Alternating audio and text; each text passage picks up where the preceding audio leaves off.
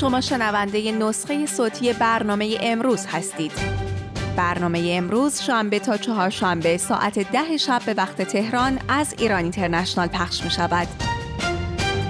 شکست طرح ترور جمهوری اسلامی در لندن، وقتی عامل ترور جاسوس دو جانبه از آب درآمد. 6 نفر از کارکنان ایران اینترنشنال هدف نقشه ترور سپاه پاسداران. گزارش شبکه ITV بریتانیا از تیم تروری که سال گذشته قصد عملیات تروریستی علیه تلویزیون ایران اینترنشنال را داشتند. آمریکا جمهوری اسلامی را به ایفای نقش حیاتی در حملات حوثی‌ها در دریای سرخ متهم کرد. حوثی‌ها میگویند نیازی به تکیه بر جمهوری اسلامی ندارند. همزمان فرمانده ارشد سپاه پاسداران وعده بسته شدن دریای مدیترانه را داد. تصویب قطعنامه شورای امنیت در مورد جنگ غزه بعد از چندین روز انتظار، تسریع روند امدادرسانی و بازرسی کمک‌های ارسالی توسط نماینده سازمان ملل با همکاری حماس و اسرائیل، انتقادها از عدم درخواست آتش‌بس فوری در قطعنامه شورای امنیت و رقابت خودروسازان جهان برای سال جدید میلادی. چین مدعی بزرگ تسخیر بازارهای جهان، بازار اروپا آماده خودروهای تمام برقی است.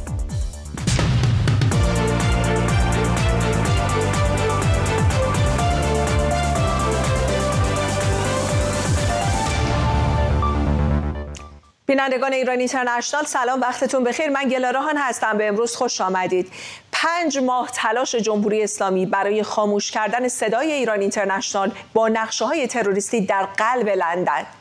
3 ماه بعد از شروع دوباره پخش برنامه‌های تلویزیون ایران اینترنشنال از استودیوی لندن، شبکه ITV بریتانیا در گزارشی از جزئیات توطئه ترور سپاه پاسداران علیه کارکنان این شبکه تلویزیونی در لندن پرده برداشته. نقشه‌ای که در ابتدا قرار بود پاییز گذشته با انفجار بمب عملی بشه، اما بعد به نقشه قتل کارکنان ایران اینترنشنال با چاقو تغییر کرد. توطئه‌ای که البته با واکنش پلیس ضد تروریسم بریتانیا شکست خورد. از طرف دیگه روز گذشته هیئت منصفه دادگاه کیفری مرکزی انگلستان محمد حسین دوتائف، شهروند اتریشی با اصالت چچنی رو که 22 بهمن ماه سال گذشته در مقابل دفتر ایران اینترنشنال دستگیر کرده بود رو به 3 سال و 6 ماه زندان محکوم کرد به اتهام اقدام تروریستی علیه این رسانه. تلاش‌های سپاه پاسداران برای بستن بلندگوی یکی از صداهای مردم معترض ایران چگونه شکست خورده؟ مشتبه پورمحسن گزارش میده.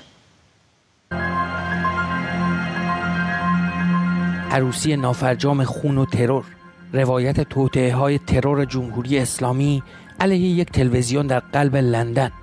6 نفر از کارکنان ایران اینترنشنال هدف جوخه ترور سپاه پاسداران، نقشه‌ای با اسم رمز عروس و داماد.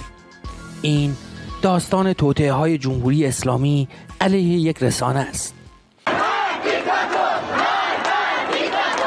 پاییز سال گذشته، زمانی که ایران یک صدا علیه جمهوری اسلامی و رهبرانش به میدان آمده بود، سپاه پاسداران همزمان چند نقشه ترور را علیه کارکنان ایران اینترنشنال، یکی از صداهای مردم معترض ایران، طراحی کرد. نقشه هایی که در نهایت با توصیه پلیس ضد تروریسم بریتانیا به تعطیلی دفتر لندن ایران اینترنشنال منجر شد. بعد از آن که مشخص شد این تمهیدات پلیس برای محافظت از دفتر تلویزیون در چیزیک بیزینس پارک در قلب لندن ممکن است، برای محافظت از کارکنان ایران اینترنشنال کافی نباشد. حالا نزدیک به 3 ماه بعد از بازگشایی استودیوی ایران اینترنشنال در لندن، شبکه تلویزیونی بریتانیایی ITV در گزارشی اختصاصی جزئیات نقشه‌های ترور جمهوری اسلامی علیه کارکنان ایران اینترنشنال را فاش کرده. مجری نقشه قاچاقچی بود که ITV او را با نام مستعار اسماعیل معرفی کرده. چند مقام رسمی بریتانیا هویت و روایت او را تایید کردند. اسماعیل مهر سال گذشته پیامی دریافت کرد با این مضمون که باید پروژه لندن نهایی شود، باید کارشان را تمام کنیم. اول قرار بود یک روز که کارمندان ایران اینترنشنال سر کار حاضر شده بودند، یک خودروی حامل بمب اینجا مقابل ساختمان ایران اینترنشنال منفجر شود، اما در آخرین لحظه نقشه عوض شد، چون پلیس بریتانیا چنان از ساختمان محافظت میکرد که انفجار بمب تقریبا غیر ممکن بود. در پیام پیمانکاران ترور به اسماعیل مشخص بود که آنها از افشای پروژه‌های ترور و آدمربایی جمهوری اسلامی در تلویزیون ایران اینترنشنال عصبانی‌اند و معتقدند این شبکه جمهوری اسلامی را تحقیر کرده. قرار بود ترور انجام شود تا ترس به جان روزنامه‌نگاران دیگر بیفته. در ادامه ترور 2 مجری ایران اینترنشنال در دستور کار قرار گرفت. نقشه تروری با اسم رمز عروسی برای 2 سوژه، فرداد فرهزاد مجری برنامه 24 با اسم داماد و سیما ثابت مجری پیشین برنامه چشمانداز با اسم رمز عروس. کسی که دستور ترور را داد در مکالمه تلفنی به اسماعیل گفت حتی شده با چاقوی آشپزخانه عروس و داماد را در خانهشان در کریدور یا آسانسور با چاقو به قتل برسانند. آنطوری که او گفت با یاری خداوند. اسکاتلند یارد که آن موقع از نقشه ترور باخبر شده بود به این 2 نفر اطلاع داد که جانشان در خطر است. ولی جزئیاتی در این اندازه که دقیقاً دنبال من بودن و همینطور سیما ثابت و برای من اسمی هم گذاشته بودن به قول شما به اسم داماد و هدف اولیه این بوده که بمبگذاری کنن و بعد که فکر کردن چنین چیزی سخت هست به دنبال ضربه با چاقو بودن، این رو نمیدونستم. بر اساس مستنداتی که تلویزیون ITV به دست آورده و مقام‌های رسمی بریتانیا تایید کردند، در یک مکالمه تلفن دیگر سفارش دهندگان ترور به اسماعیل فشار می‌آورند که باید هرچه زودتر ترورها را انجام دهد، نهایتاً تا 2 یا 3 روز آینده.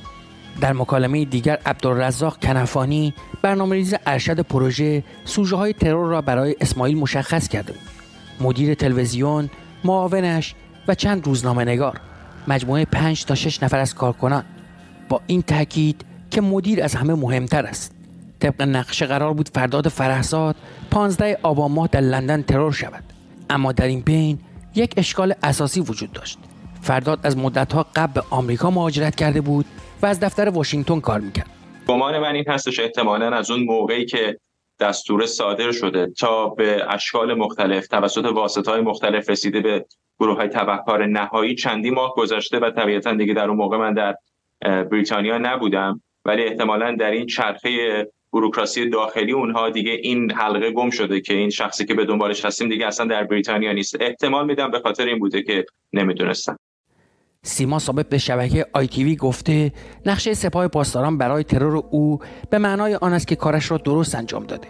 هویت غیر ایرانی تیم ترور در برنامه‌ریزی‌های نادرست و شکست پروژه بی‌تأثیر نبود. سپاه پاسداران این ترور را از طریق یکی از واحدهای نیابتیش در سوریه برنامه‌ریزی کرده بود. عبدالرزاق کنفانی، شهروند سوری از نزدیکان بشار اسد دیکتاتور سوریه، برنامه‌ریز ارشد این نقشه بود. او در یکی از مکالماتش با اسماعیل گفت اگرچه سوری است اما در بین نیروهای ایرانی هم عضوی ارشد محسوب می شود. مدیر پروژه ترور کارکنان ایران اینترنشنال یک عضو ارشد نیروی قدس سپاه پاسداران است. محمد رضا انصاری با اسم مستعار مصطفی ناصری، 48 ساله ایرانی اما ساکن سوریه. کار او عملیات‌های اطلاعاتی و ترور مخالفان ایرانی و همینطور سوژه‌های خارجی است. او یکی از متهمین پرونده توطئه ترور جان بولتون، مشاور امنیت ملی دونالد ترامپ بود. همکار شهرام پورصفی با نام مستعار مهدی رضایی که در گروه‌های کلاب هاوس حضور پررنگی دارد. آمریکا انصاری را خرداد ماه گذشته تحریم کرد. آنها قرار بود به اسماعیل $200,000 دستمزد بدهند با شرایط اوکازیون که کنفانی به او وعده داده بود. او قرار بود بعد از ترور با کشتی به سوریه برود و از آنجا به ایران منتقل شود، به شرط اینکه بتواند کار را برایشان در بیاورد. اشکال کار اما این بود که سپاه پاسداران رو دست بزرگی خورده بود. اسماعیل جاسوسی 2 جانبه بود، یا دست کم از مدتی قبل هم برای سپاه کار میکرد و هم برای سیستم اطلاعاتی کشور غربی که شبکه ITV نامش را فاش نکرد. سپاه پاسداران او را در سال 2016 برای کار در صنعت کشتیرانی استخدام کرده بود.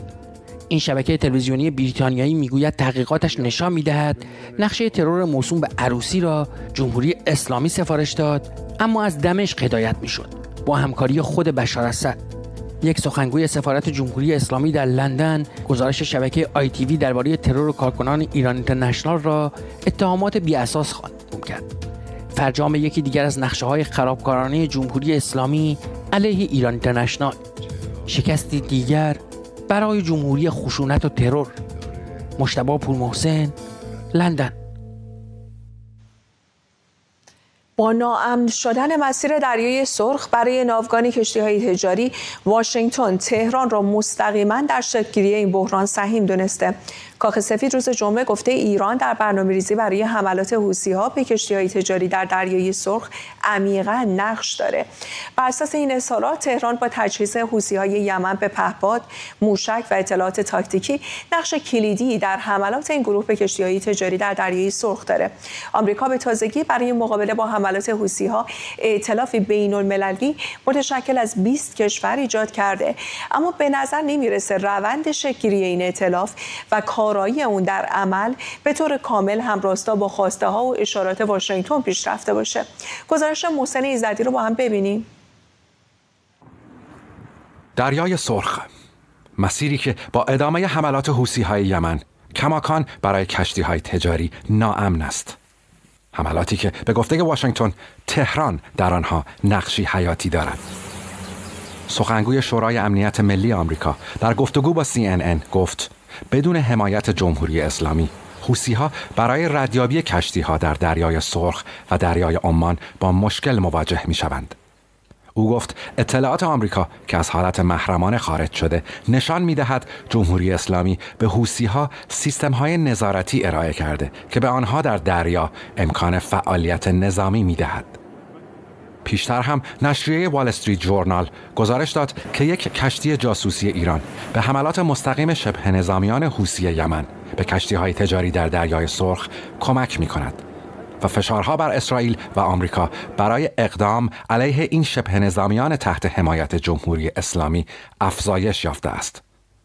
بنابراین گزارش واشنگتن از اسرائیل خواسته که ارتش آمریکا به جای اسرائیل به حملات حوثی‌ها پاسخ دهد تا از اقدامی که می‌تواند درگیری اسرائیل با حماس را گسترش دهد جلوگیری شود. حوثی‌های یمن مدعی‌اند که تنها کشتی‌های مرتبط با اسرائیل را هدف قرار می‌دهند. اما از دید آمریکا این حملات تبعات به مراتب گسترده تری دارند. خیلی مهمه که بدونیم حوثی‌ها تنها به یک کشور حمله نمی‌کنند. اونا در واقع با حمله به جامعه جهانی رفاه و بهروزی اقتصادی کشورهای جهان رو هدف گرفتن. بنابراین اونها در شاهراه جهانی دریای سرخ عملاً بدل به راهزن شدند. نیروهای فعال در عملیات نگهبان بهروزی در قالب کشتی‌های امنیت شاهراه‌ها عمل خواهند کرد و به تقاضای کمک کشتی‌های عبوری در خلیج عدن و دریای سرخ پاسخ میدن. این یک ائتلاف دفاعیه با این هدف که به کشتی‌های تجاری اطمینان بده که جامعه جهانی برای کمک به اونها در اونجا حضور داره. در ادامه تلاش‌های آمریکا برای تشکیل این ائتلاف، پنتاگون اعلام کرد که تاکنون بیش از 20 کشور به این ائتلاف پیوستند. البته با اما و اگرهای بسیار. چرا که تاکنون تنها بریتانیا و یونان حضور تمام و کمال خود را در این ائتلاف اعلام کردند. فرانسه ضمن حمایت از تلاش‌ها برای تضمین آزادی تردد در دریای سرخ اعلام کرده که نیروهایش تحت فرماندهی ارتش این کشور عمل خواهند کرد. ایتالیا اعلام کرده که نیروهایی را به منطقه اعزام می‌کند، اما در چارچوب عملیات موجود، نه برای شرکت در عملیات اعلام شده توسط آمریکا. اسپانیا هم اعلام کرده که تنها در عملیاتی به رهبری ناتو یا اتحادیه اروپا شرکت می‌کند. مشارکت هلند، نروژ، دانمارک و استرالیا هم در این حد است. اعزام 1 تا 10 افسر نظامی به بحرین، البته بدون اعزام کشتی و دیگر ادوات رزم دریایی. امریکا بسیار بعید به نظر می رسد به رفع نگرانی و سردرگمی شرکت‌های بزرگ حمل و نقل کالا و سوخت منجر شود. محمد رضا نقدی، معاون هماهنگ کننده سپاه پاسداران، روز شنبه به اسرائیل و حامیانش در آمریکا و اروپا هشدار داد که به زودی باید منتظر بسته شدن دریای مدیترانه، تنگه جبل الطارق و سایر آبراه‌ها به روی کشورهایشان باشند. تهدیدی که در صورت عملی شدن به معنای گسترش تبعات ادامه جنگ غزه به فراسوی خاورمیانه خواهد بود. محسن ایزدی، لندن. علی سعدزاده، تحلیلگر مسائل خاورمیانه از فرانکفورت با ماست. آقای سعدزاده خیلی خوش آمدید. اول از لحن میشه گفت به نوعی بی سابقه کاخ سفید شروع بکنیم که واضحاً جمهوری اسلامی رو عنصر کلیدی حملات حوثی‌ها عنوان کرده.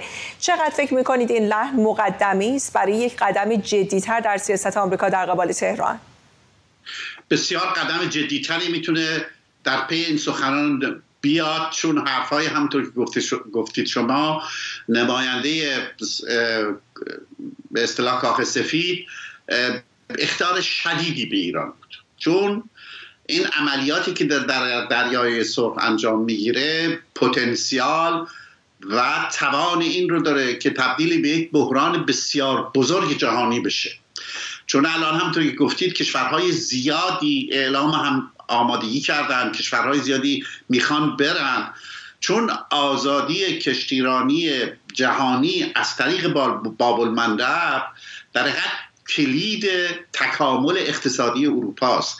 تمام کالاهایی که تمام کالاهایی که اروپایی‌ها تولید میکنن از طریق کانال برای آسیا، از طریق کانال سوئز و دریای سرخ به اقیانوس هند میره و به ژاپن و کره و چین و هند میره و برعکس هرچی که اونا تولید میکنن از این راه به بنادر مهم اروپایی میاد. اگر این راه آقای سعدزاده بفرمایید، شما بفرمایید.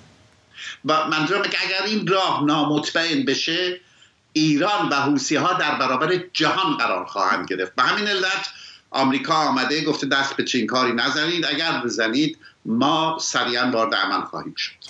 آقای سعدزاده به این اشاره کردید که جهان در مقابل ایران به نوعی قرار میگیره، در مقابل جمهوری اسلامی. چقدر فکر میکنی این تنش‌ها در دریای سرخ میتونه پای عربستان سعودی رو وسط بکشه و آتش بسی که با حوثی‌ها داره و حتی توافق به نوعی نیم بندش با تهران رو تهدید بکنه؟ اونم مورد مخاطره هست، چون به هر حال حوثی‌ها وقتی ببینن که دیگر نمیتونن به دریای سرخ به کشتی‌ها حمله بکنن و آمریکا با ناوگانش ایستاده و همچون که در گذشته نشون داده تمام موشک‌ها و درون‌هایی که از اونجا میاد، پهپادهایی که میاد به اصطلاح سعی میکنه که به اهدافش نرسه، بعید نیست که به اصطلاح اهداف عربستانی حمله بکنن. حمله به اهداف عربستانی هم یک بحران جهانی نفت به وجود میاره. اینه که ما در یک مرحله سرنوشت سازی قرار گرفتیم و این که چرا حوثی‌ها دست به این کار میزنن، چون حوثی‌ها اون موانعی رو که حزب الله و هشت شعبی یعنی دیگر گروه‌های نیابتی ایران دارن ندارن. چون حوثی‌ها احتیاج نداره به افکار عمومی یمن توجهی بکنن، خودشون دولت یمن میدونن، تقریباً 2/3 از مردم یمن تحت کنترلشون هستن، قسمت سرزمین یمن هم تحت کنترلشونه، در حالی که حزب الله در لبنان و هشت شعبی در عراق برای اینکه به اسرائیل و منافع اسرائیل حمله بکنن باعث یه نگاهی هم توجهی هم به افکار عمومی کشور خودشون داشته باشن و میدونن که اکثریت لبنانی‌ها و اکثریت عراقی‌ها مخالف وارد شدن کشورشون در جنگن، ولی این مانع رو حوثی‌ها ندارن. به علاوه این که حوثی‌ها شعار ضد اسرائیلی و ضد یهودی رو پرچمشون نوشتن، یعنی آماده هستن برای همکاری با ایران. آقای سعدزاده، بنا به گزارشات تنها چند روز بعد از اعلام گروه ضربت چند ملیتی، واشنگتن در حال بررسی حمله به پایگاه‌های حوثی‌ها در یمن هست. چقدر فکر می‌کنین گروه ضربت میتونه متوقف بکنه این حملاتو؟ فقط هم گروه ضربت میتونه بکنه، یعنی شما حمله وسیع کلاسیک ارتشه که تمام ارتش آمریکا وارد بشه احتیاج نداره. احتیاج به گروه ضربت دارید که به هر حال راجع به تعدادش هم باید صحبت بشه، که برن اونجا و اون مراکزی که از اون مراکز این پهپادها حمله میشه، این موشک‌ها مورد استفاده قرار میگیره، اونها رو مورد حمله قرار بدن و آمریکا هم توان این رو داره و اصلا آمریکا برای این به منطقه آمده. به اسرائیل هم الان شما تکرار کردید، به اسرائیل هم گفته خود ما میرسیم به این داستان، لازم نیست وارد این کار بشید. به همین علت هم کشتی‌هاش یعنی ناوگان‌های جنگیش در کنار سواحل لبنان واسطه و الان هم یکیش در دریای سرخ هست. علی سعدزاده، تحلیلگر مسائل خاورمیانه از فرانکفورت، متشکرم از توضیحاتتون. همراهی روسیه با موضع دولت امارات در قبال جزایر سه‌گانه ایران در خلیج فارس واکنش‌های گسترده‌ای رو بین مقامات جمهوری اسلامی و رسانه‌های نزدیک به حکومت به دنبال داشته که البته هنوز هم ادامه داره. حسین شریعت مداری، مدیر مسئول روزنامه کیهان، امروز روسیه رو به نفاق و دورویی متهم کرده و از دولت پوتین خواسته تا پاسخگوی اقدام به گفته او غیرقانونی و پلشت خود باشد. علی اکبر ولایتی، مشاور امور بین‌الملل رهبر جمهوری اسلامی هم موضع روسیه رو تأسف‌بار و باعث لطمی به اعتبار روسیه خونده. ولایتی گفته دلیل این رفتار روسیه اینه که این کشور تحت فشاره و داره برای کسب امتیازی کم ارزش تلاش میکنه. محمد باقر قالیباف رئیس مجلس شورای اسلامی هم به روسیه هشدار داده که مراقب سوء استفاده غرب از اشتباهاتش باشه. اما سوال اینجاست، این موضع‌گیری روسیه بر روابط تهران و مسکو چه تأثیری میذاره و آیا ممکنه باعث افزایش انتقادهای درون حکومتی از سیاست رسمی رهبر جمهوری اسلامی مبنی بر نزدیکی به شرق بشه؟ این سوالات رو با مهمان برنامه تورج عطابکی مطرح می‌کنیم. آقای عطابکی خیلی خوش آمدیم به برنامه. با تورج عطابکی هستیم، پژوهشگر ارشد پژوهشکده بین‌المللی تاریخ اجتماعی از آمستردام. و در ادامه واکنش‌ها سفیر ایران هم در مسکو در دیدار با معاون وزیر خارجه روسیه خواستار دفاع مسکو از تمامیت ارضی ایران شده. فکر می‌کنید روسیه با این موضع‌گیری علیه ایران به دنبال چیست؟ ببینید، اجازه بدید بگم که این نخستین بار نیست که روسیه در یک نشستی با رهبران کشورهای خلیج فارس، کشورهای عرب بر این موضوع تکیه میکنه.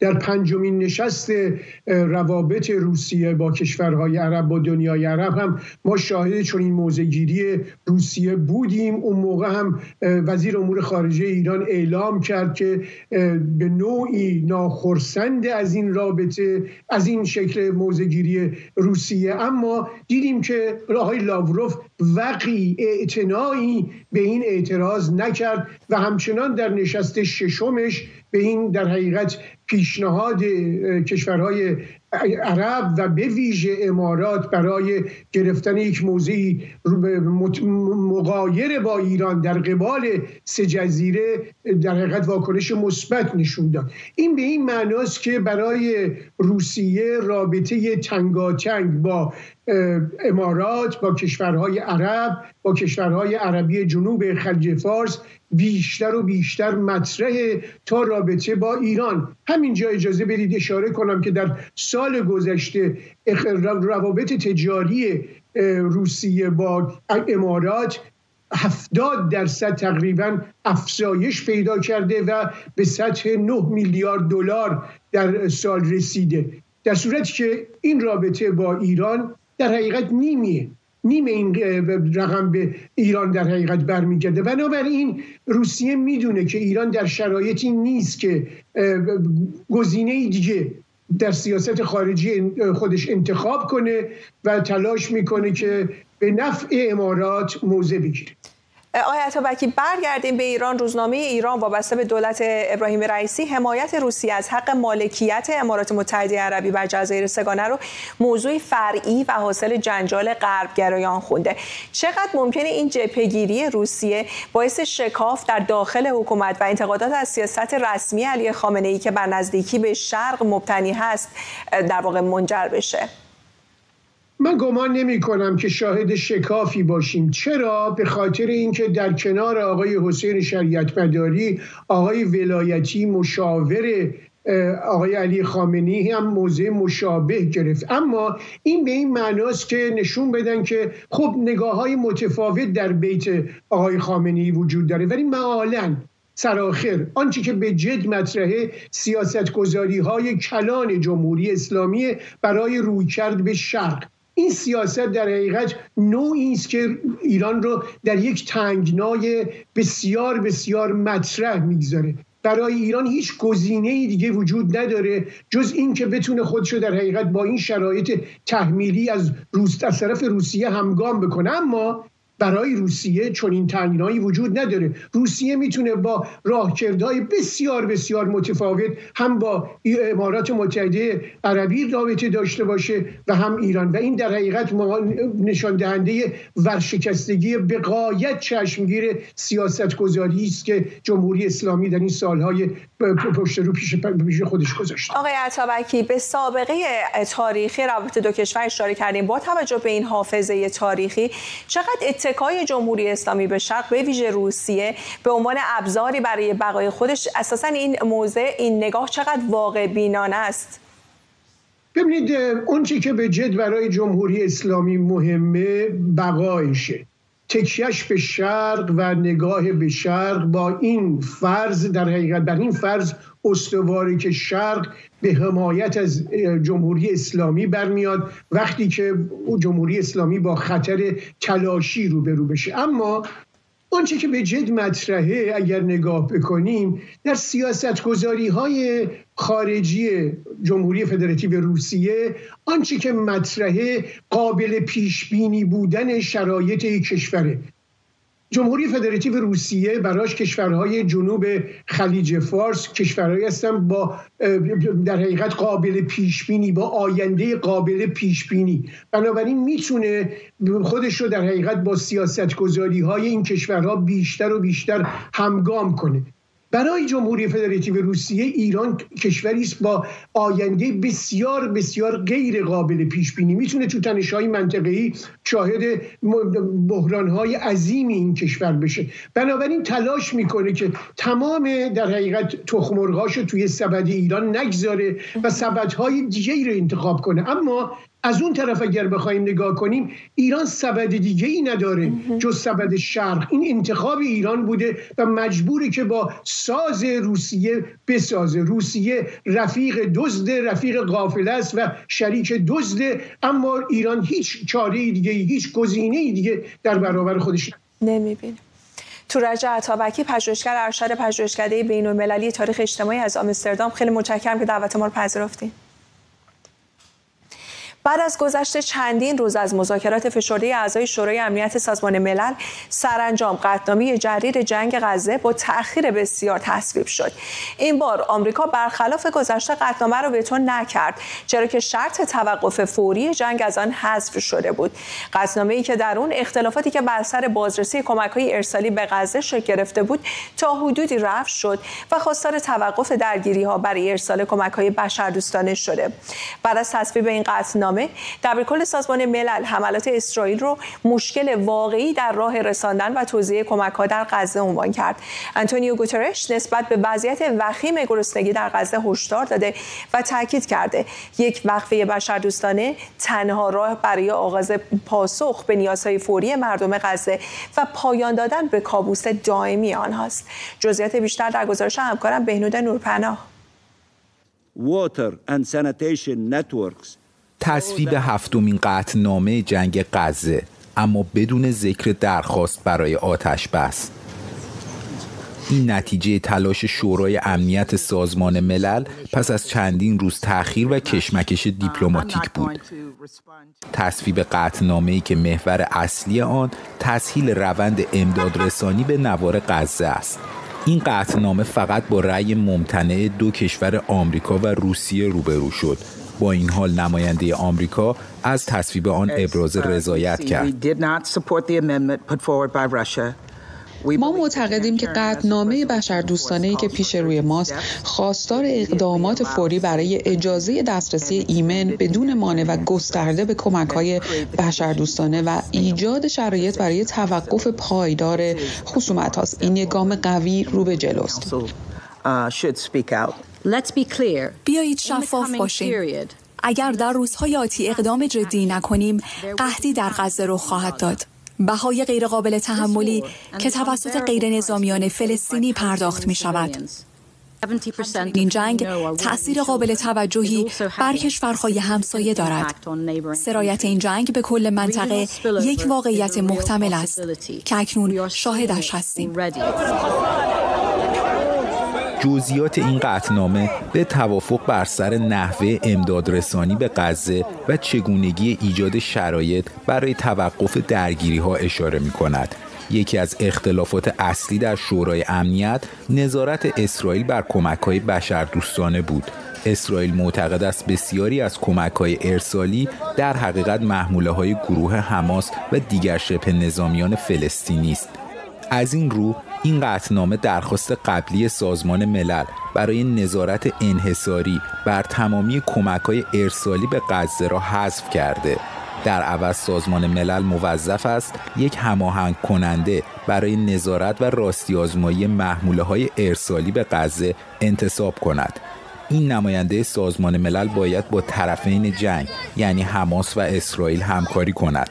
با این تغییر اسرائیل میتواند نظارت بر کمک‌های ارسالی را تا حدودی حفظ کند.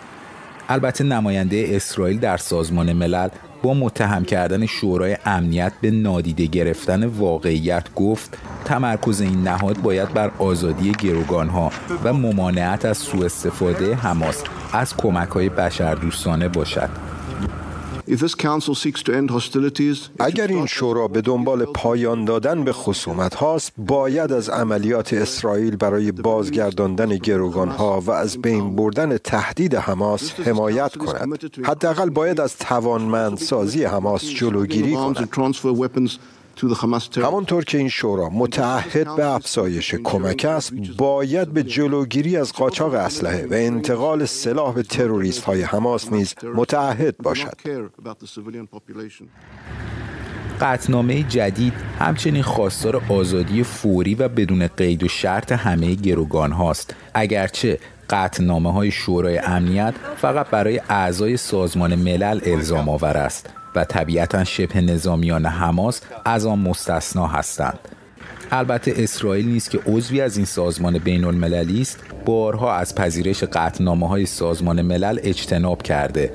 با این حال حتی اگر اسرائیل به پذیرش این قطعنامه تن دهد، عدم شمول وقفه در جنگ میدان را برای گسترش عملیات نظامی در غزه همچنان باز خواهد گذاشت، کما اینکه ارتش اسرائیل هر لحظه در حال پیشروی است و کنترل مناطق بیشتری از نوار غزه را به دست می‌گیرد.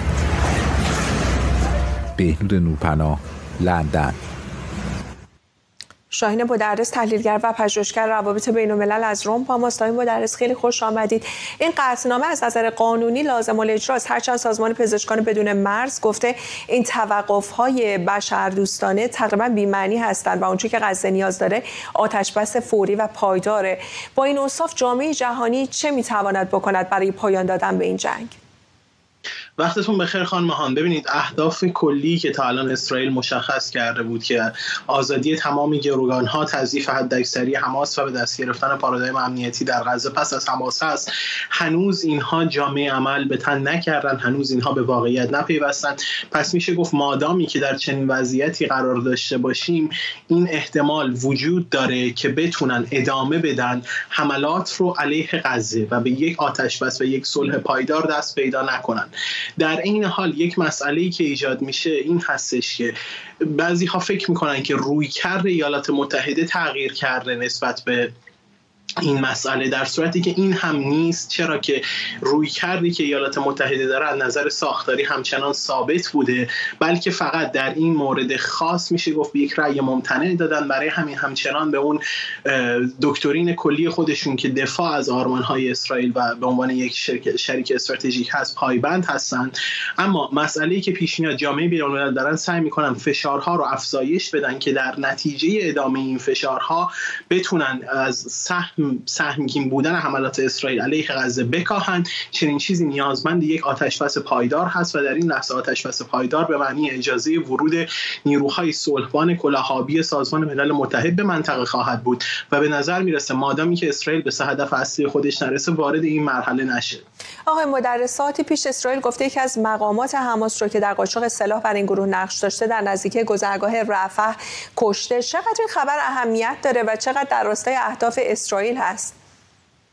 ببینید، این نشون دهنده این هستش که اسرائیل اولا از نظر اطلاعاتی عملیات خودش رو گسترش داده که تونسته دسترسی پیدا کنه به منطقه و موقعیت دقیق فرماندهان حماس در خصوصا منطقه رفح که منطقه بسیار مناقشه برانگیزی است.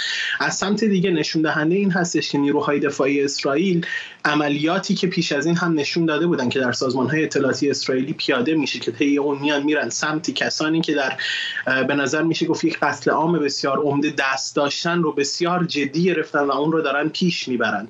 در ادامه اون ما باید ببینیم که آیا این سرنوشت در انتظار سایر رهبران حماس هم خواهد بود یا نه.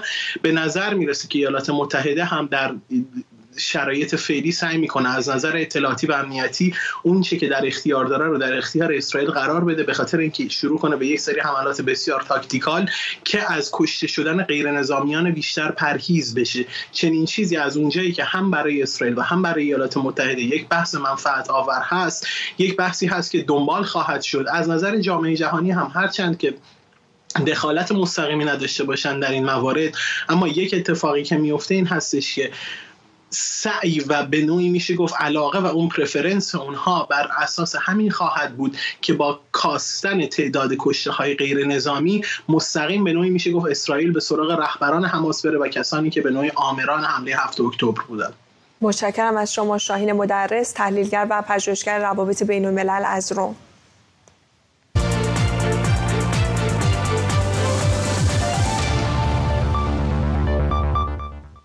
با شروع سال 2024 میلادی انتظار میره بازار فروش خودروهای برقی در سرتاسر جهان گرم بشه. در سال 2023 بسیاری از خودروسازان جهان از تازه ترین خودروهای برقی خودشون رونمایی کردند و طرحهایی رو هم برای 2 سال آینده به نمایش گذاشتند.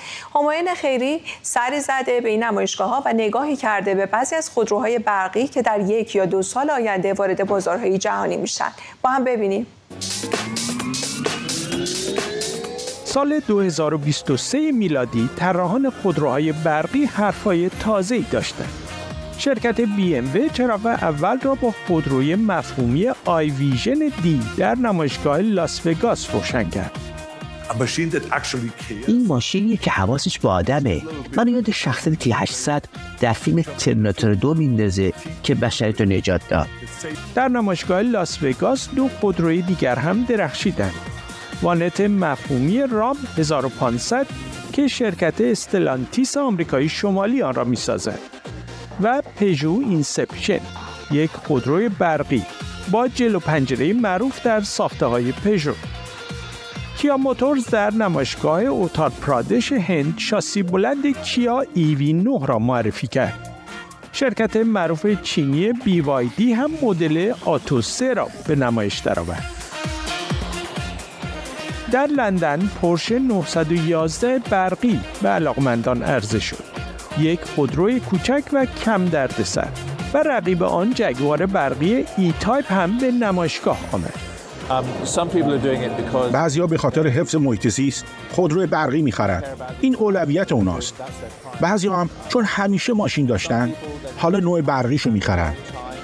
نمایشگاه خودروی شانگهای محل رونمایی خودروی چینی اورا بود که به نام گربه خوب یا گودکت معرفی شده. رولز رویس برقی اسپکتر هم در شانگهای ارائه شد. علاقمندان پراپاقرص مازراتی در شانگهای با نمونه برقی گریکال فولگوره آشنا شدند. خودرویی که به طور کامل در ایتالیا ساخته می شود. نمایشگاه شانگهای میزبان پورشه برقی کاین هم بود که قرار است سال 2024 به بازار بیاید. شهر اویاما در ژاپن محل رونمایی از تویوتا کرولا با سوخت هیدروژن بود. سوختی که رقیب جدی باتری است. این اولین خودروی مسابقه‌ای با سوخت هیدروژنه. امیدواریم بتونیم برای مقابله با گرمایش جهانی این خودروی هیدروژنی رو معرفی کنیم تا باعث خوشحالی مردم بشیم. در اواسط سال 3 خودروی برقی در کالیفرنیا به نمایش درآمدند. پنینفارینا B95 خودروی آلمانی با قیمت حدود 5 میلیون دلار. بعد از آن لوتوس تایپ 66 خودروی بریتانیایی با قیمت حدود 1.5 میلیون دلار. و در کنار آنها مازراتی MC اکستریما خودروی ایتالیایی با قیمت حدود 2 میلیون دلار. نمایشگاه خودروی مونیخ میزبان خودروی برقی مینی کوپر SE بود، محصولی که در آکسفورد بریتانیا تولید می شود. کارخانه رقیب یعنی خودروسازی اسمارت در آلمان هم نمونه برقی اسمارت شماره 3 پریمیوم را در مونیخ به نمایش درآورد. در نمایشگاه مونیخ مرسدس بنز با کانسپت CLA توجه علاقمندان را به خود جلب کرد. کانسپت CLA برقی یکی از کم مصرف‌ترین باتری ها را در خود جای داده. شرکت آمریکایی فیسکر با 2 خودروی برقی فیسکر پیر و مدل جوانپسند فیسکر رونینگ به مونیخ آمد. فیسکر اعلام کرده هر 2 خودرو در سال 2025 وارد بازار می شوند. رنو هم با خودروی برقی ایتک سنیک وارد میدان شده. خودرویی برای جلب نظر جوانان، نظیر رنو 5 معروف. بسیاری از خودروسازان جهان آماده 7 یا 8 سال آینده هستند که تمام خودروهاشون رو در اروپا به صورت تمام برقی عرضه کنند. امسال قطر هم میزبان یکی از نمایشگاه‌های جهانی خودروهای برقی بود، جایی که خریداران خودروهای گران قیمت نظیر مرسدس بنز و پورش کم نیستند. به خصوص وقتی قرار است مدل میژن ایکس در 75 سالگی کارخانه پورش به خریداران عرضه شود. بازار سال جدید میلادی منتظر واکنش خریداران است. هماین خیری، لندن. همراهان امروز از اینکه با ما بودین ممنونم. برنامه رو با تصاویر روز به پایان میبریم. فردا 10 شب با تازه ترین های ایران و جهان به خانه شما میایم. شب و روزتون بخیر. وقتتون خوش.